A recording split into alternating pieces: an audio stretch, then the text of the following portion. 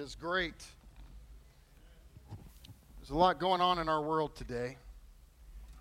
And there's a lot of ideas, a lot of predictions and prophecies and pontificating about this coming week. So beginning of this week, as I was spending some time with the Lord in the study, just trying to get quiet before Him, just ask the Lord, what do you want me to say to your people? What do your people need to hear? What I need to say today, this week, Lord? And as I just got quiet, the thing that kept coming back that I kept hearing them was pretty simple. It was just, point them to me. So that's my entire strategy today. I really don't have an eloquent message except to point you to God. So I'm going to read to you from the Scriptures the word of the Lord, Psalm 139. And I'm going to read through it, and I'm going to ask, it's been a while since we've done this, but for whatever reason I feel led to do this today. I'm going to ask you to stand for the reading of God's Word, just as a representation that we stand under the authority of Scripture. Psalm 139 of David, a psalm. O Lord, you have searched me, and you know me. You know when I sit and when I rise. You perceive my thoughts from afar. You discern my going out and my lying down. You are familiar with all my ways. Before a word is on my tongue, you know it completely, O Lord. You hem me in behind and before. You have laid your hand upon me. Such knowledge is too wonderful for me, too lofty for me to attain. Where can I go from your spirit? Or where can I flee from your presence? If I go up to the heavens, you're there. If I make my bed in the depths, you're there. If I rise on the wings of the dawn, if I settle on the far side of the sea, even there your hand will guide me. Your right hand will hold me fast. If I say, surely the darkness will hide me, and the light become night around me, even the darkness will not be dark to you. The night will shine like the day, for darkness is as light to you. For you created my inmost being. You knit me together in my mother's womb. I praise you because I am fearfully and wonderfully made. Your works are wonderful. I know that full well. My frame was not hidden from you when I was made in the secret place. When I was woven together in the depths of the earth, your eyes saw my unformed body. And all the days ordained for me were written in your book before one of them came to be. How precious to me are your thoughts, O God. How vast is the sum of them. Were I to count them, they would outnumber the grains of sand. When I awake, I am still with you. If only you would slay the wicked, O God. Away from me, you bloodthirsty men. They speak of you with evil intent. Your adversaries misuse your name. Do I not hate those who hate you and abhor those who rise up against you? I have nothing but hatred for them. I count them my enemies. Search me, O God, and know my heart. Test me and know my anxious thoughts. See if there is any offensive way in me, and lead me in the way everlasting. This is the word of the Lord. You may be seated, please. When you come to the Psalms, sometimes we're told what the context was for when they were written. For example, there's a psalm that says David wrote this when he was hiding out in a cave. There's another one, David wrote this after he had been confronted with his sin. But we come to Psalm 139, and it's kind of hard to know what the context was. We know from linguistic evidence that whatever was happening, somebody or something was threatening David's life. And we know from David's story that there were a lot of times that his way of life was being threatened. There were times when he himself was being threatened, and not just by his enemies, like Goliath or the Philistines, but sometimes his life was threatened by his own king, Saul, or his own son, Absalom. His own very family was trying to take him out. I mean, you got friends and family like that, who needs enemies? So David is writing this psalm, and in the context of his life being threatened in some way, he writes this brilliant, moving psalm, and it's about God. He takes his focus off of his situation and what he's seeing right now, and he puts it on the only one who can do anything about his situation, which is God. So this psalm is about God and what God is like and what difference that makes when it's applied to my life when my life is being threatened.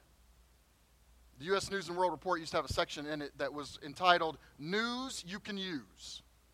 And when we used to get that, that would be the first place I'd flip to the news you could use section because it's supposed to be practical news that would make a difference in how you live. Well, this psalm is news you can use. And because I think there are people here today who may feel that your way of life is being threatened. You may be threatened. Maybe it's because of the pandemic. Maybe it's a health issue. It's a financial issue. Maybe it's an issue in your family. Something is threatening your family. This is news you can use this morning. And it's intensely personal. I mean, this is a prayer from David, and he's just raw in this prayer, and it's intensely personal. And we're going to word the points in a very practical, personal way so that when you write notes and you write it down, it's going to be written from a perspective of you saying it yourself, just like David was saying this himself to God. Now, the wording for those points I got from somebody somewhere a long time ago, but I can't remember who it was. I would give them credit. But once it's been in my file for a few years, it's original with me. That's kind of how I feel about it. It's really not, but I can't remember who to thank for it. So let's just dive right into the text again. Number one, here's the first thing that David says that is news you can use. It's this. Number one, God knows everything about me. God knows everything about me. Look at the text again. Oh, Lord, you have searched me and you know me.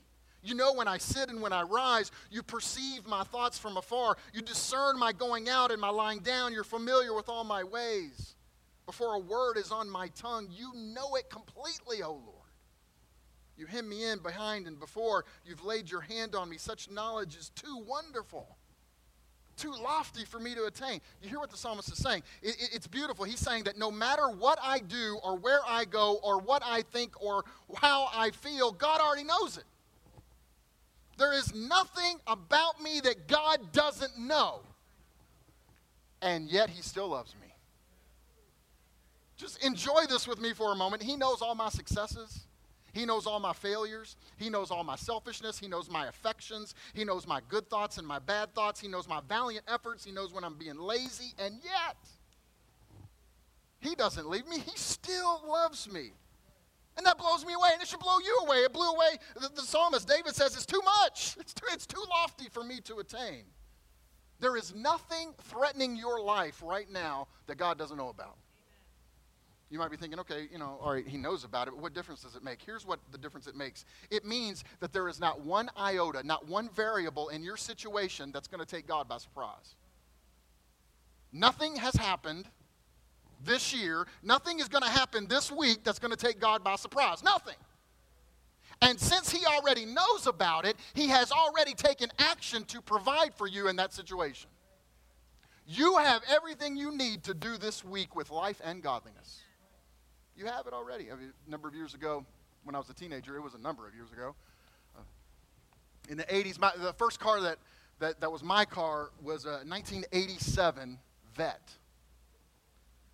Not a Corvette, a Chevette. The young people may not know what a Chevette was, but it was just a little Chevette. But it was the coolest. As far as Chevettes go, it was the coolest. It was charcoal gray, wide tires, chrome rims, tinted windows, and a loud Bose sound system. Yeah. Played cassette tapes. Huh? The children are like, cassette what? Cassette tapes. If you remember this, for those of you who don't know, you actually put the cassette in, and if you wanted to hear a song again, you had to push rewind. See, we weren't like on our phones when we were driving. When I was a teenager, we were rewinding the tape while we were driving. You remember that? Was that far enough? No, a little bit farther. And then one side was done, you had to eject the tape, flip it over, and put it back in. So I get this 87 Vet. And I had it for a little while, and the next year, one of the card, the registration card comes in the mail. And I look at it, I'm a teenager. I'd never known anything about that. I was 17 at the zenith of my knowledge about how to do life. And so I found this card, and it says you got to register your car and pay taxes on it again this year. And I didn't know you did that. I didn't realize that you got to do that every single year. This is the first one. I go to my dad. I'm like, Dad, you never believe this. Do you know you have to register your car every single year? And you got to pay taxes every single year. And he looked at me. I'll never forget that. He didn't say anything, but the look on his face said, oh, sweet Jesus. Well, he said, son, I know, and I've already taken care of it. You see, because my dad knew he had already taken steps to pay for the tax, he had already taken care of it. Why? Because that's what a dad does. Do you think that's any less true of your Heavenly Father? There is nothing facing you that he doesn't know about it, and he's already taken action on your behalf.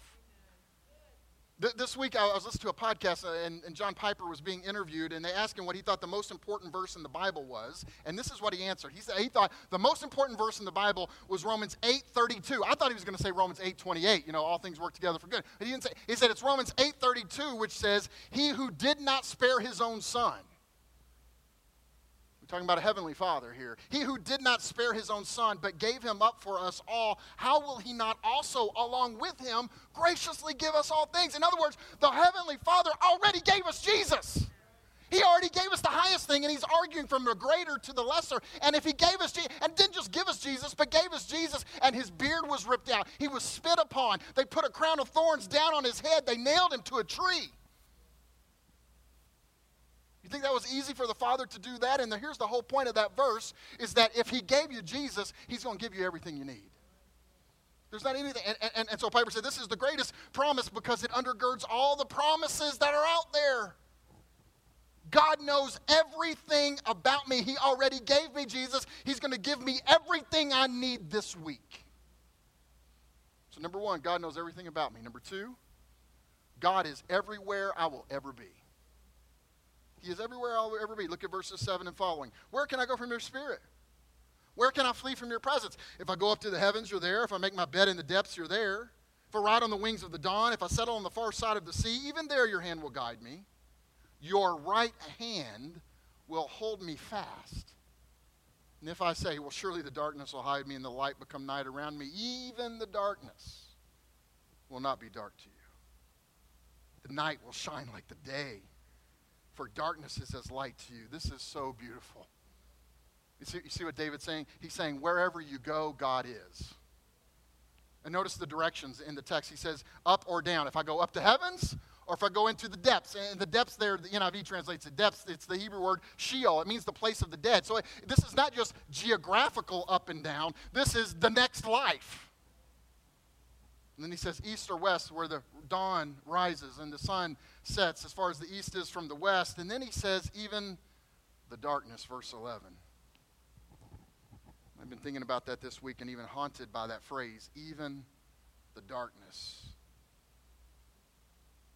What's the point there? He's saying God is there. If you find yourself this morning in a dark place, God is right there. You say, well, I don't feel him. Well, according to David, your feelings are lying to you. You may not feel him, but be assured of this. You haven't miraculously discovered the one place in the universe where God is not. He's right there. He's right here, right now, with us this moment in this room. And that's not just the testimony of David. That is the unanimous declaration of Scripture. Hear what Scripture says, Jeremiah 23:24. Can anyone hide in secret places so I cannot see him? Declares the Lord. Do not I fill heaven and earth? Or Job 34:22, there is no dark place, no deep shadow where evildoers can hide. Now, I don't think that the point of the psalm is that you can't get away from God, like there's no escape, although that is, of course, true. I think the point that the psalmist is trying to make here is that no matter where I find myself, whether it be a geographical location or a state of mind, in other words, even in a dark place, no matter what life-threatening situation I've got myself into, God is there. Even if you're here this morning and you find yourself in a skeptical place, maybe that's where you are. You could insert that in the psalm. Even the dark, even the skeptical place, God's still here. Maybe you're feeling a little disillusioned. God's still here, even in that place. I know a lot of people are wrestling with disillusionment right now. Some disillusioned with our country, some disillusioned with the church, with family, friends. I was reading this week a book by Dietrich Bonhoeffer. Bonhoeffer was a pastor in Germany when Hitler rose to power, and he stood up against Hitler. He was actually assassinated. He was killed, hung in a concentration camp because of his stand against Hitler. And he wrote a book in 1939. I find this fascinating. 1939, Nazi Germany. He writes a book entitled Life Together, and it's talking about living in community in the church. And he says, every person who's on an authentic walk with God, if you're on an authentic journey with God, at some point you'll be disillusioned with two things. Number one, if it's a real walk with God, if it's a real relationship with God, at some point you're going to get disillusioned with yourself. At some point you're going to realize you're not as hot as you thought you were. Right? At some point, you're going to realize God's not the problem, it's you. If it's a real journey with God. If you're relating to the real God, eventually you're going to figure out, you know what? I'm not as mature as I thought I was. Yeah, that's number one. Number two, he says, if it's a real authentic journey with God, at some point you'll get disillusioned with the church. Because at some point you're going to realize that all have sinned and fallen short of the glory of God. And so at some point you're going to realize you had this naive sort of dream view of what the church is going to be like, and somebody's not going to act perfect, and you're going to be like, what in the world? And you know what he says? It's a good thing. That's what he said. It's a good thing because you can be disabused of these false notions, and now you can get down to doing real community and getting real with each other. And God can bring healing. So I know there's a lot of people who, and I've been chatting with some of you who have been really disillusioned related to things like the gift of prophecy, and there's a temptation to be skeptical, just in general, to become cynical, and to, just to begin to question everything. But let me just remind you, even in the New Testament, there were times where people began to be skeptical about the gift of prophecy. In fact, Paul put it this way, 1 Thessalonians 5:19, he said, do not put out the Spirit's fire. Do not treat prophecies with contempt. Why would he say that? Because they were. Don't treat prophecies with contempt, but don't just accept everything. Test everything and hold on to the good. That's what he said. Listen, don't just believe everything you hear. Test it, right? And then hold on to it. But don't just throw out everything. I know some of you, you're feeling a little disillusioned right now. And I feel like the Lord would say, listen, he sees you where you are. He hasn't left you. He's right there. Don't just throw out everything. So you might be in a skeptical place, but God is there too. God knows everything about me. God will be everywhere I will ever be, or he is everywhere I'll ever be. And number three, God designed everything about me. God designed everything about me. Look at the text. For you, verse 13. For you created my inmost being. You knit me together in my mother's womb. I praise you because I am fearfully and wonderfully made. Your works are wonderful. I know that full well. My frame was not hidden from you when I was made in the secret place. When I was woven together in the depths of the earth, your eyes saw my unformed body. All the days ordained for me were written in your book before one of them came to be. Wow. Now, when I say God designed everything about me, I don't mean, and nor do I think the psalmist means my sin, okay? But I do mean, and I think the psalmist means, that God's knitting together me in my mother's womb mean he was involved in me being born. He was involved in the time that I was born. He was involved in the place that I was born. He was involved in the family where I was born. And all of those natural tendencies and personality quirks and natural desires that make me who I am is from him. It's his work. I mean, the stuff that makes Tim Parrish isn't my abuse of the natural stuff God gave me. It's the raw material he put in there. Meaning I'm wired by God to enjoy certain things. So are you. Like I like football. This is the way I'm wired. I like football. I like reading C.S. Lewis. You may have picked up on that over the years. I love to spend time with my wife and children. If I have a choice, I love you guys, but I'd rather be with them. I mean, it's just the way I'm wired, right? I like that. I like to eat. I like smoked meats. I like smoked meats. It's just the way I finally got some amens. Oh, yeah. In other words, all the good stuff that God put in us, it can be turned to sinful abuse, right? But that doesn't make the raw material less from God, nor does it make it less beautiful. So we ought to celebrate. We ought to celebrate the way that God made us and the differences that we all have, because according to this, God is the one that put that into us. It's what we call Sanctity of Life Sunday, a Sunday that gets every year recognized as remembering Roe v. Wade and remembering children in the womb, and we celebrate it. We recognize Sanctity of Life Sunday. But being pro-life doesn't just mean being against abortion, though it absolutely includes that, and I am 100% pro-life and against abortion. It also means being pro-human life all the time, including our neighbors who look different than us. A number of years ago, we had a surgeon here. He was a heart surgeon. His name was Thomas Matthew. He was a cardiothoracic surgeon. And we were friends. He's African-American, and I'm white. I don't know if you noticed that, but anyway. And we were friends, and so sometimes he would take me on rounds with him, and sometimes into the surgical theater there. And we would go, and sometimes we'd go see somebody he's about to do a surgery on. He's about to crack their chest open and have literally their heart in his hand. And he would say something like this: hey, this is my pastor. We were going to pray before we cracked her chest open. No, he didn't say it like that. He said, we're going to pray before the surgery. Would you be open to that? Nobody was ever close to that. They maybe didn't even believe in Jesus. They didn't care. You're going to pray? Yep, I'm open to that, right? And on one occasion, we do that. We pray for the person. We're getting ready to go in there, I asked him, I said, hey, Thomas, I need to know, when you crack somebody's chest open and you're like cutting on their heart, can you tell what ethnic background somebody is? Like once you're through the chest and it's open and it's just the heart. You know what he said? He said, you can't tell the difference. He said, we're all the same on the inside. We got different wrapping, but we're the same on the inside. And then I asked him the follow-up question, what about Duke fans? Do they have a heart? What? No, and you know what he said? You can't tell once you crack. You can't tell if they're a Kentucky fan or a Louisville fan or a Duke fan. When the chest is cracked, we're the same on the inside. We are all, no matter what our ethnicity is, our gender, our nationality, our economic strata, our theological position, our political party, what sports teams we follow, we are all part of the human race.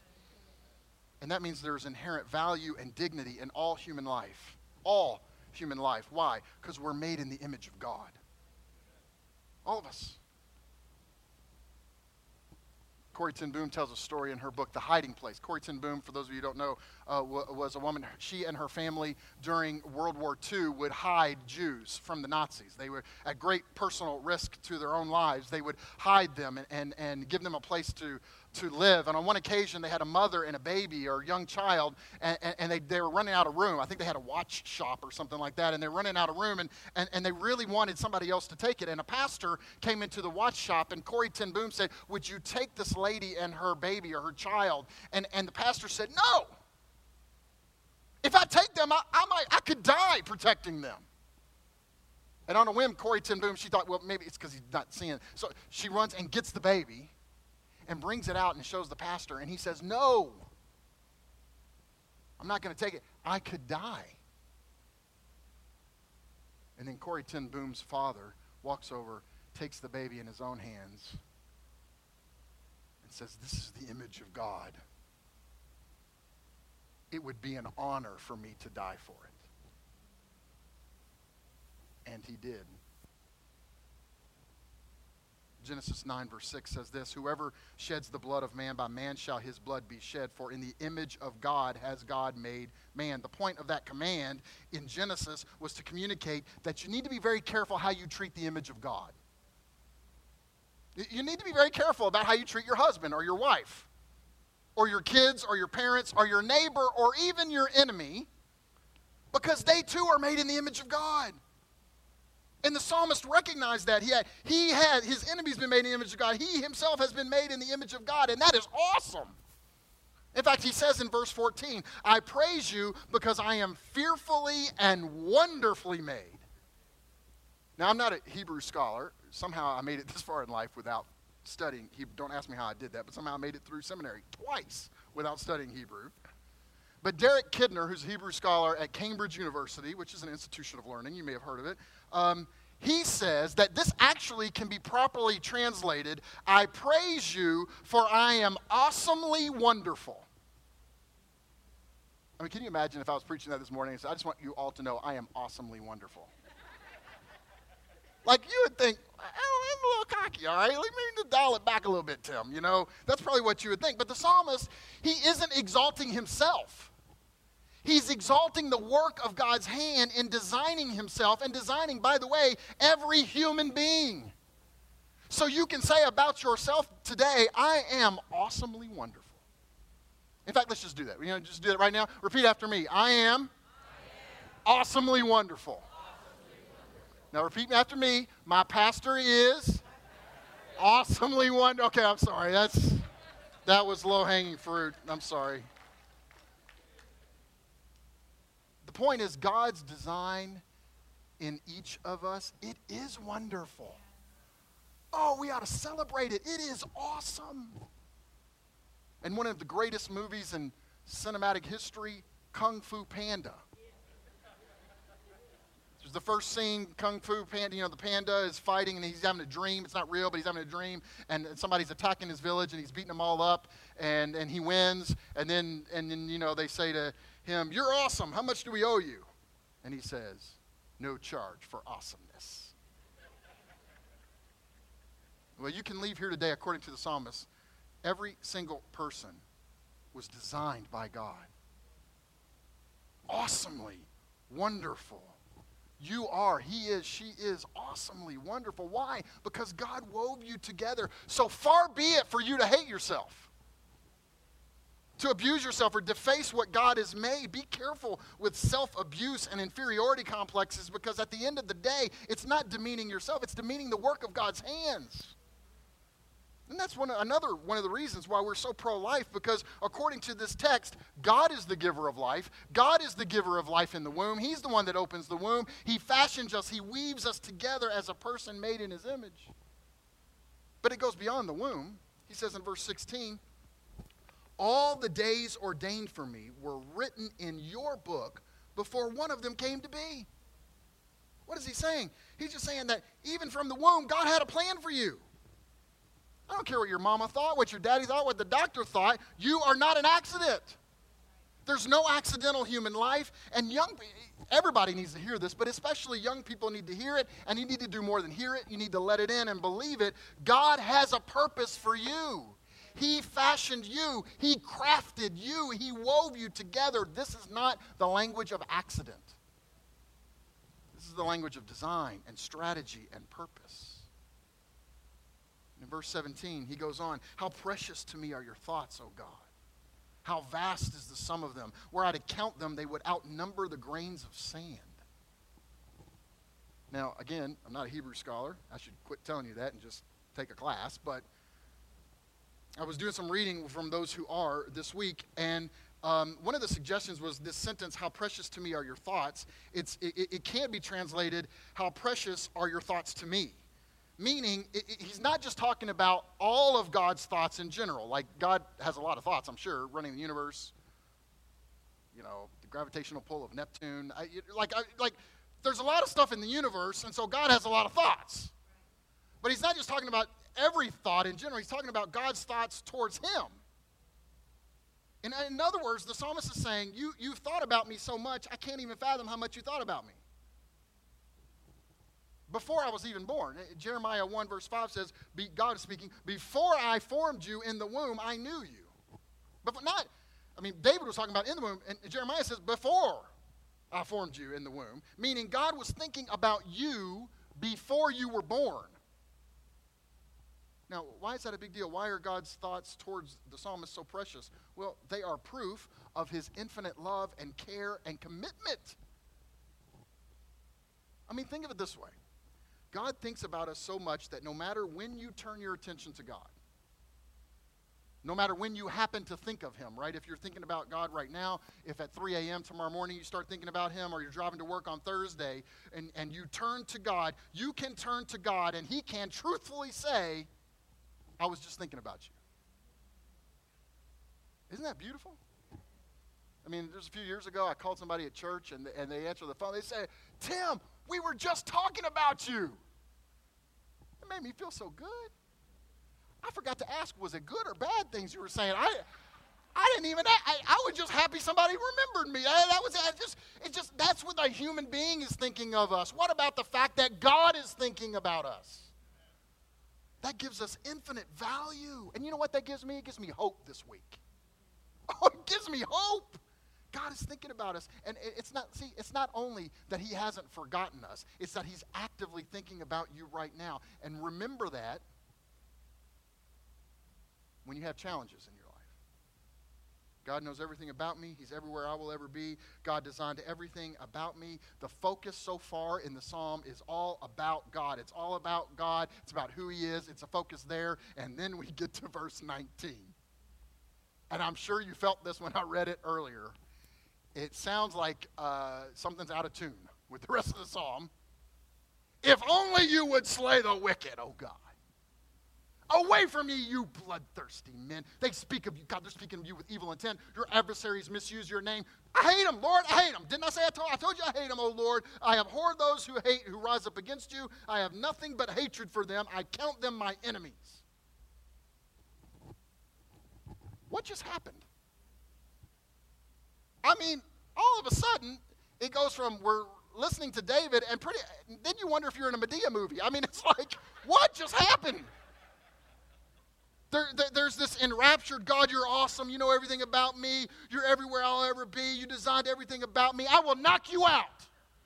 That's what it sounds like. Beautiful poetry about who God is and what difference it makes. This majestic view of God that just takes your breath away until you get to verse 19. And then it's basically, kill them all. Praise God. Derek Kidner, who's a Hebrew scholar, writes in his commentary, and I quote, David's reentry to the atmosphere of earth creates, as we might say, a sudden incandescence. You think? What do we do with this? Especially as followers of Jesus in the New Covenant. You know, we're supposed to interpret all of Scripture through Jesus Christ, right? So everything in the Old Testament, in Luke 24, Jesus says that everything in the Old Testament was pointing to me. John chapter 5, he tells the Pharisees, look, everything in the Scripture, these are the Scriptures that testify about me, but you refuse to come to me to find life. So according to Jesus, all of the Old Testament is pointing away from itself to Jesus. So how do we read this today and interpret this through Jesus? Jesus who said, Luke chapter 6, verse 27, love your enemies. Do good to those who hate you. Bless those who curse you. Pray for those who mistreat you. And he did that on the cross, right? They're nailing him to the tree. And what's he doing? He's praying for them. Father, forgive them. Because they don't know what they're doing, you know? And 1 Peter says we're to follow in his steps. Right, so that's what we're supposed to do when we're being crucified. It's like, Father, forgive them. They don't know what they do. Romans 12, verse 14. Bless those who persecute you. Bless and do not curse. That's a hard verse to misinterpret. Really hard to misinterpret. So what do we do with this?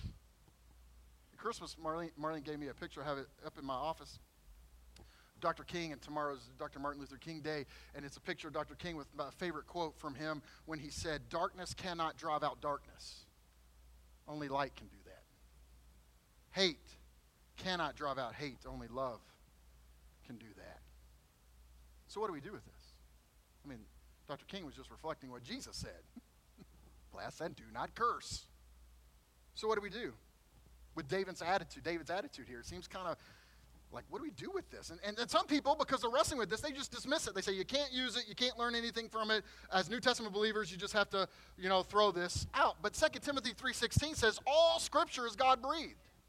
All of it. And it's useful. All Scripture is useful for teaching and rebuking, correcting, and training in righteousness. So there's got to be something here that can train us.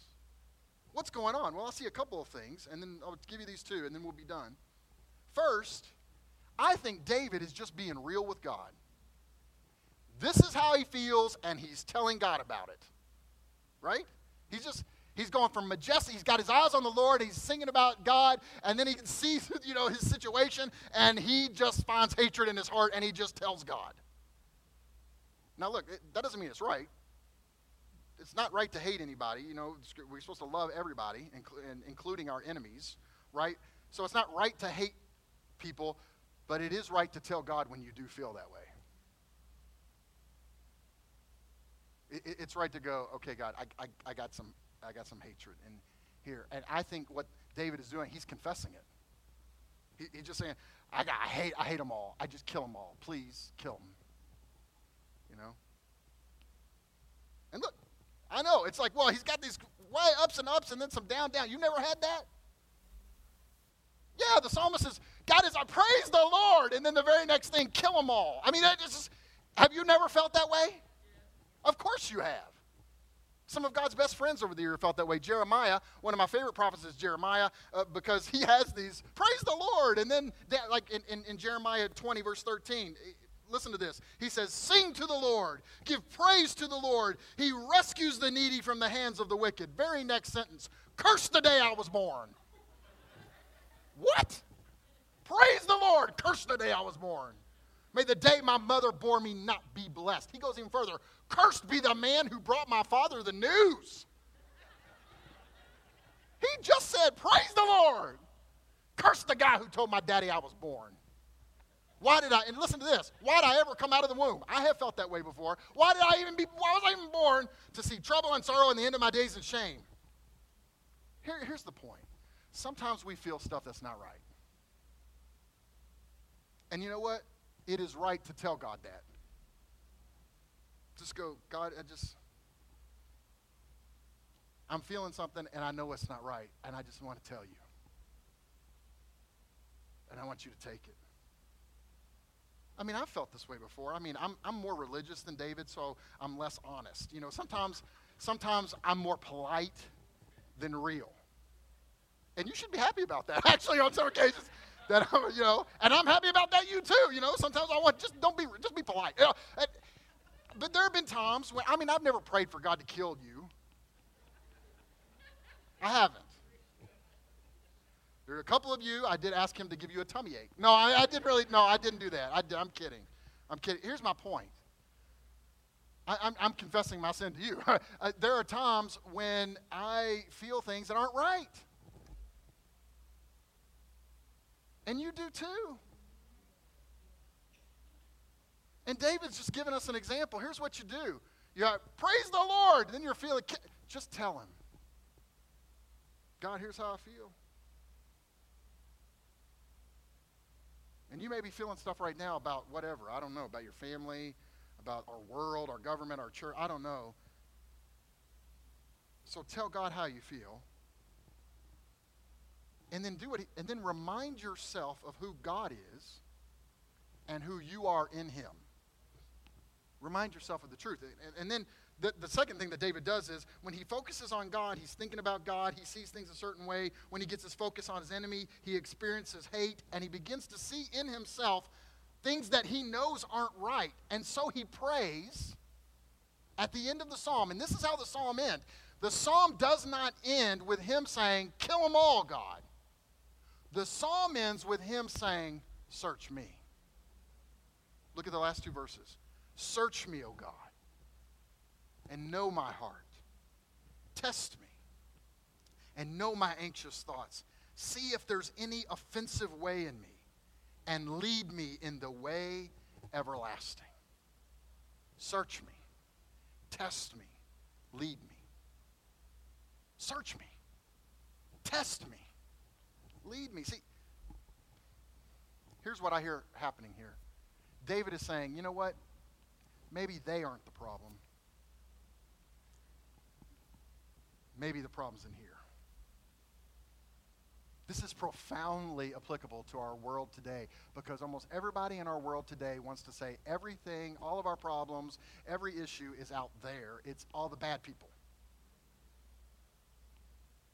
And very few people want to look inside and say, God, search me. Test me. Lead me. David says, God, I know there's hatred in my heart. And if I know there's hatred, there may be some things in my heart that I'm not even aware of. So search me. He's inviting the light of God to be put on him. Lord, okay, I'm not going to think about that for a second. You just put the light on. Search me. Lord, maybe there's something inside me that's not right. I know there's stuff that's not. There is hatred, but there might be other stuff too. And so, Lord, search me. And then he says, test me. And we often think test feels like a bad word, but all the word means is to qualify through examination.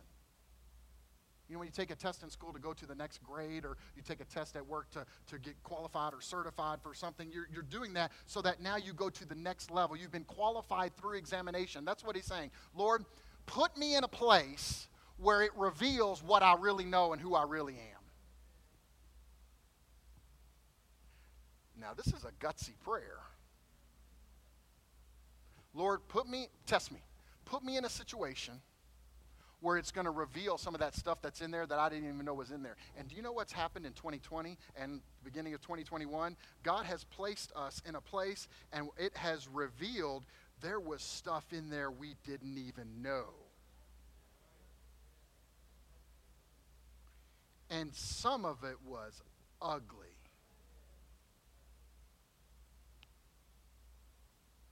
Search me. Test me, but don't leave me there. This is the thing about God. He's not searching you for no reason. He's not testing you for nothing. No, he's going to lead you in the way everlasting, which is where David is prophetically, I believe, pointing to Jesus. He is the way, the truth, and the life.